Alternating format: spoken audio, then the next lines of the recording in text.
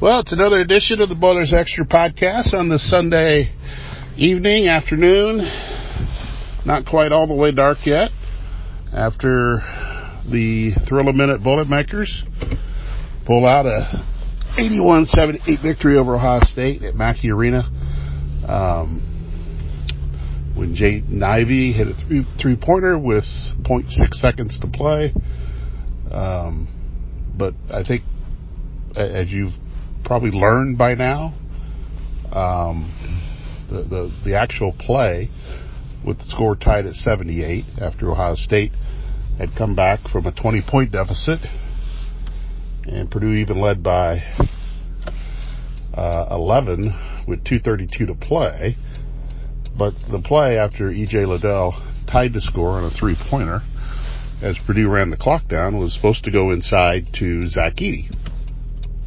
And Zach had a really good game today, and obviously Ohio State could not keep him under control for most of the game, which is not a surprise because most teams can't do that either. The only thing that held Edey back on this day was his free throw shooting, but the play was supposed to go to Zach Edey, and Jaden Ivey didn't run the play correctly. He went the wrong way. And that left Purdue in a bit of a scramble mode.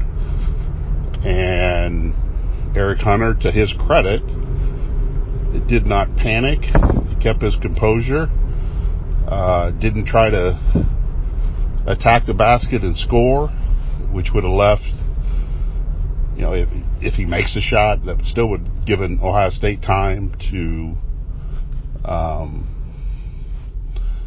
get down and get a decent shot up. But I think you credit Eric Hunter, and then, Ivey circled back and got the ball, and he hit the three-pointer right in front of Purdue's bench. And Purdue escaped. They survived. Ivey saved himself and his team. Painter didn't really flinch when the ball went in because it was probably more of a relief than anything else, because Purdue had not done the things that it had done to build the 20-point lead in the last 4 or 5 minutes.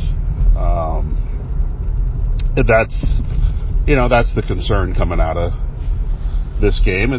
Purdue had an 18-point lead at Iowa, and it got down to 4. Purdue had a 19-point lead against Iowa at home, and it got down to 2. Purdue had a 10-point lead at Rutgers and lost. So there is a pattern here. There is a trend here that, Purdue can't continue to go down this path because it will, and it has lost games when it's had double-digit leads. But, at the same time, as much as you're focused on what Purdue didn't do right, and you probably don't want to hear this, but, Ohio State stepped up and made plays. E.J. Liddell, 2 3-pointers in the last, within 9 seconds of each other. Now, the second one came after a turnover by Purdue. But, they had players that step up and make plays. Just like, last year when Purdue came back against Ohio State, at Ohio State, and Ivey hit the 3-pointer to win it. Purdue had players step up and make plays to get them back in the game. And just like when Purdue came back against Michigan State last year, Travion Williams was the guy that carried the load. You're all invested in what your team does or doesn't do, and I get it, but there's always 2 sides to every story. Yes, Purdue could have guarded better. Purdue could have got a hand up. Purdue could have challenged shooters better. Purdue could have hit free throws. Purdue could have taken care of the ball a little bit better, even though it just had 10 turnovers, but only had 2 in the first half. So, yeah, there's a lot of things that Purdue should have done better and they need to do better as this season goes on to protect those leads. But, on the other side, there's always a team that's fighting to get back into it, and Ohio State got back into it, and that's a good team. They're now 6-3 in the Big Ten. They're not out of it by any means. Purdue stayed connected to the top of the league with the win. But yeah, I mean, it's you got to protect a 20-point lead at home. You got to protect the 11-point lead the last 2 minutes at home. Yeah, all those things definitely need to happen. So that's why maybe the excitement of the last second shot, while it resonated with the players, it probably didn't resonate with the coaching staff as much. As I said, probably more of a relief than anything else that they kind of they bailed themselves out of a tough situation. And it's all these, as we mentioned, all those little things that kind of continue to haunt them at the end of games or in the second half after they've reached that point where you're missing free throws. And the other thing that as much focus as you put on the defensive end as far as trying to stop the other team, Purdue needs to be better offensively in those situations as well. Now, Eric Hunter's three-pointer with 2.5 to go should have sealed it. But when it didn't, Purdue still needs to be better on the offensive end. When they score 2, you got to score 2. You can't let them score 3 and then you score nothing. Purdue needs to have better composure on the offensive end in those situations and not jack up the first shot that comes their way. You need to run the shot clock. You need to milk that thing a little bit more. And, and obviously you want to go inside to either Travion Williams or Zach Edey. And then if they get fouled, they need to hit their free throws. And, a lot of this angst at the end of games is solved if Purdue takes care of business early on. That Zach Edey doesn't go 0 for 3 from the free throw line to start the game. Or, Purdue's missing free throws in the first half. So, yeah, I mean, it's a full game for a reason. You play the 40 minutes. But, at the end, Purdue wins. Purdue won the game, 81-78. Yes, there are some concerns there, and there are always going to be concerns of how they're going to handle the second half there.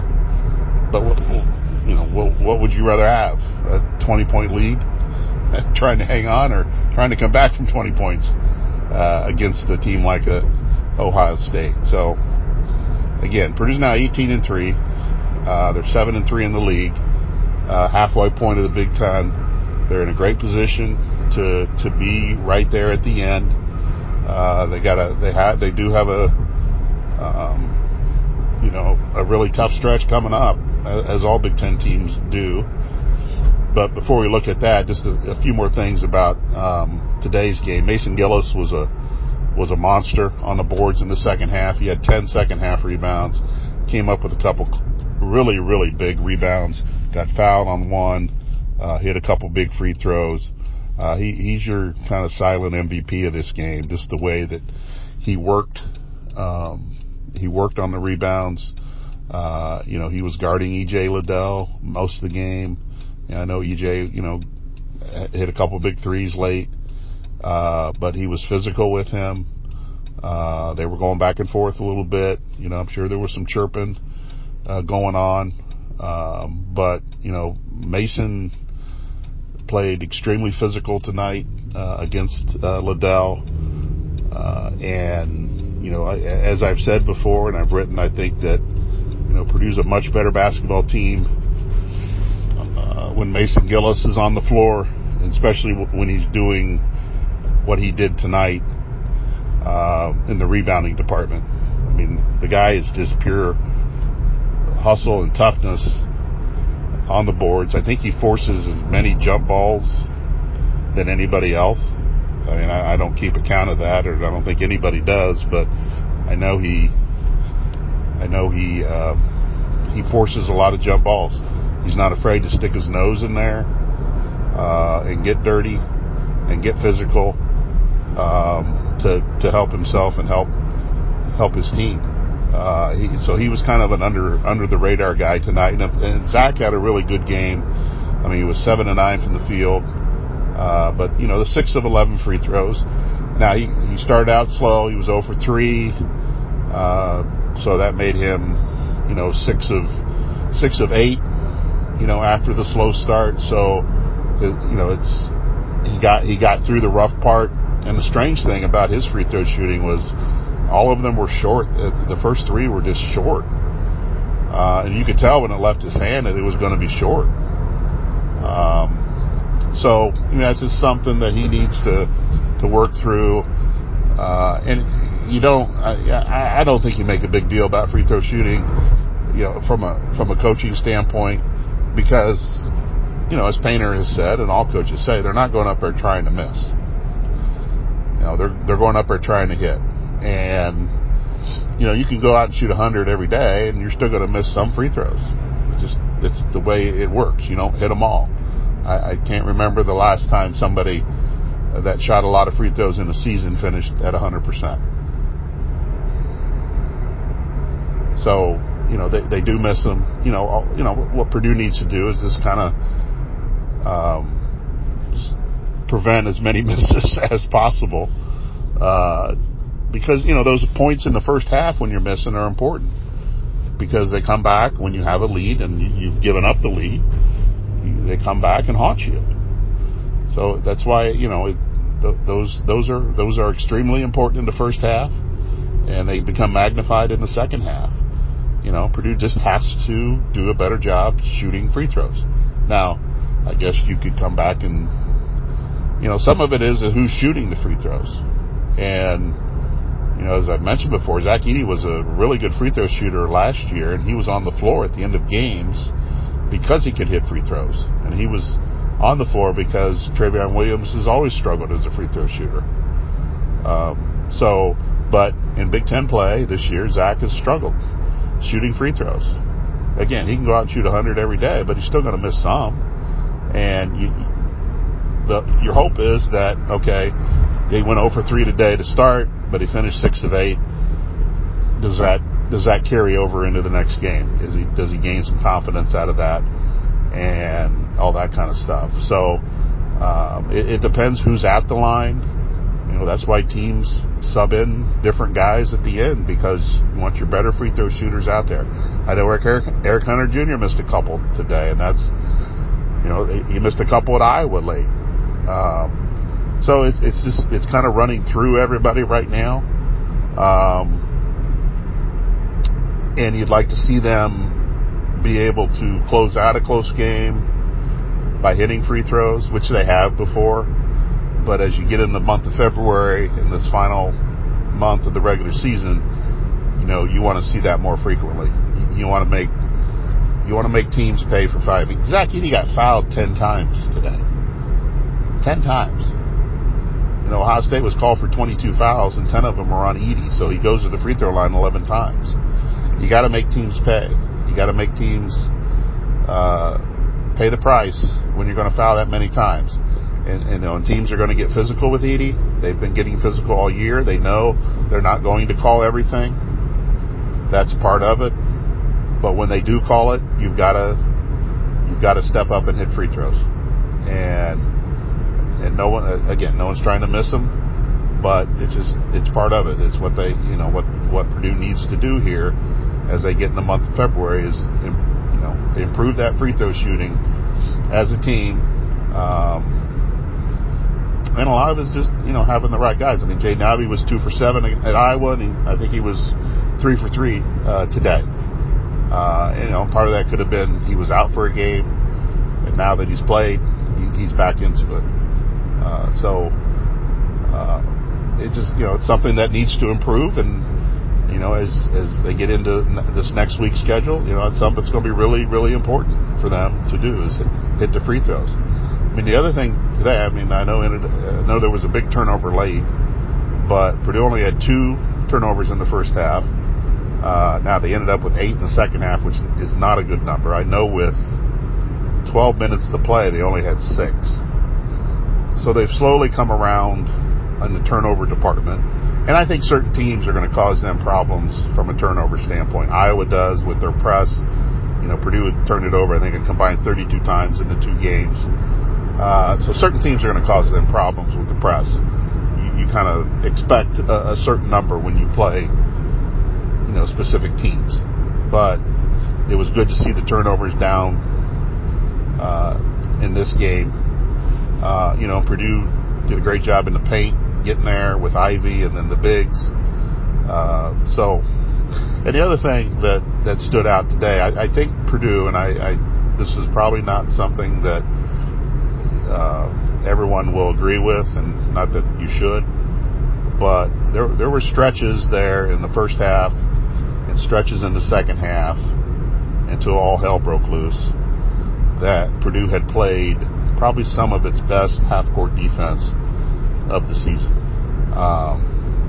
There were a handful of possessions there where they didn't let Ohio State get to the spots that it wanted to get. It forced them into a more difficult shot than what they were wanting to get.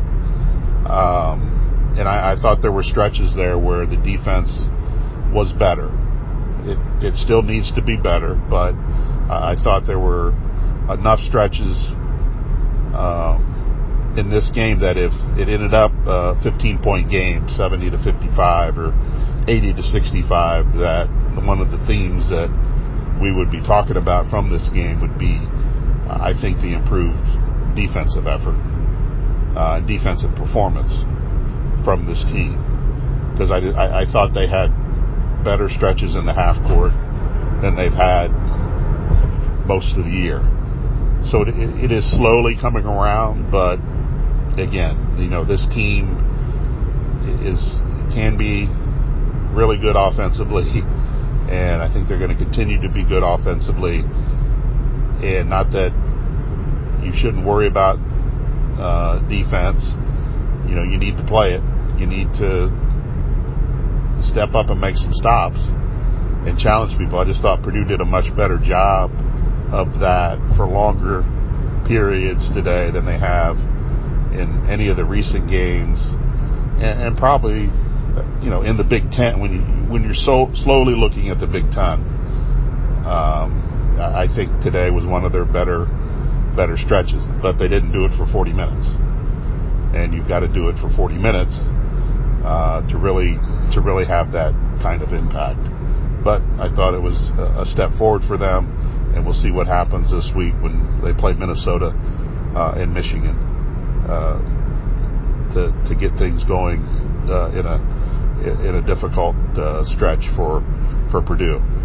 It's going to be the start of a lot of games in a short period of time. You're going to play Michigan twice within like 5 or 6 days. You got Illinois in there, which is going to be a huge game because Illinois and Wisconsin right now lead the conference at 8-2. Purdue's just a game behind, and if you can beat Illinois again, that gives you a big tiebreaker because you would have beaten them twice. Purdue needs to take care of business Wednesday against Minnesota, and then you've got Michigan, which is playing a lot better. I know they got beat by Michigan State Saturday, but they're playing a whole lot better than they were earlier in the year, and they've got some weapons. And Purdue's going to have to really, that Michigan, Illinois, Michigan, Maryland stretch is really going to, it's going to be a bit of a defining stretch for Purdue, whether they can, get up to the top of the league after that stretch. And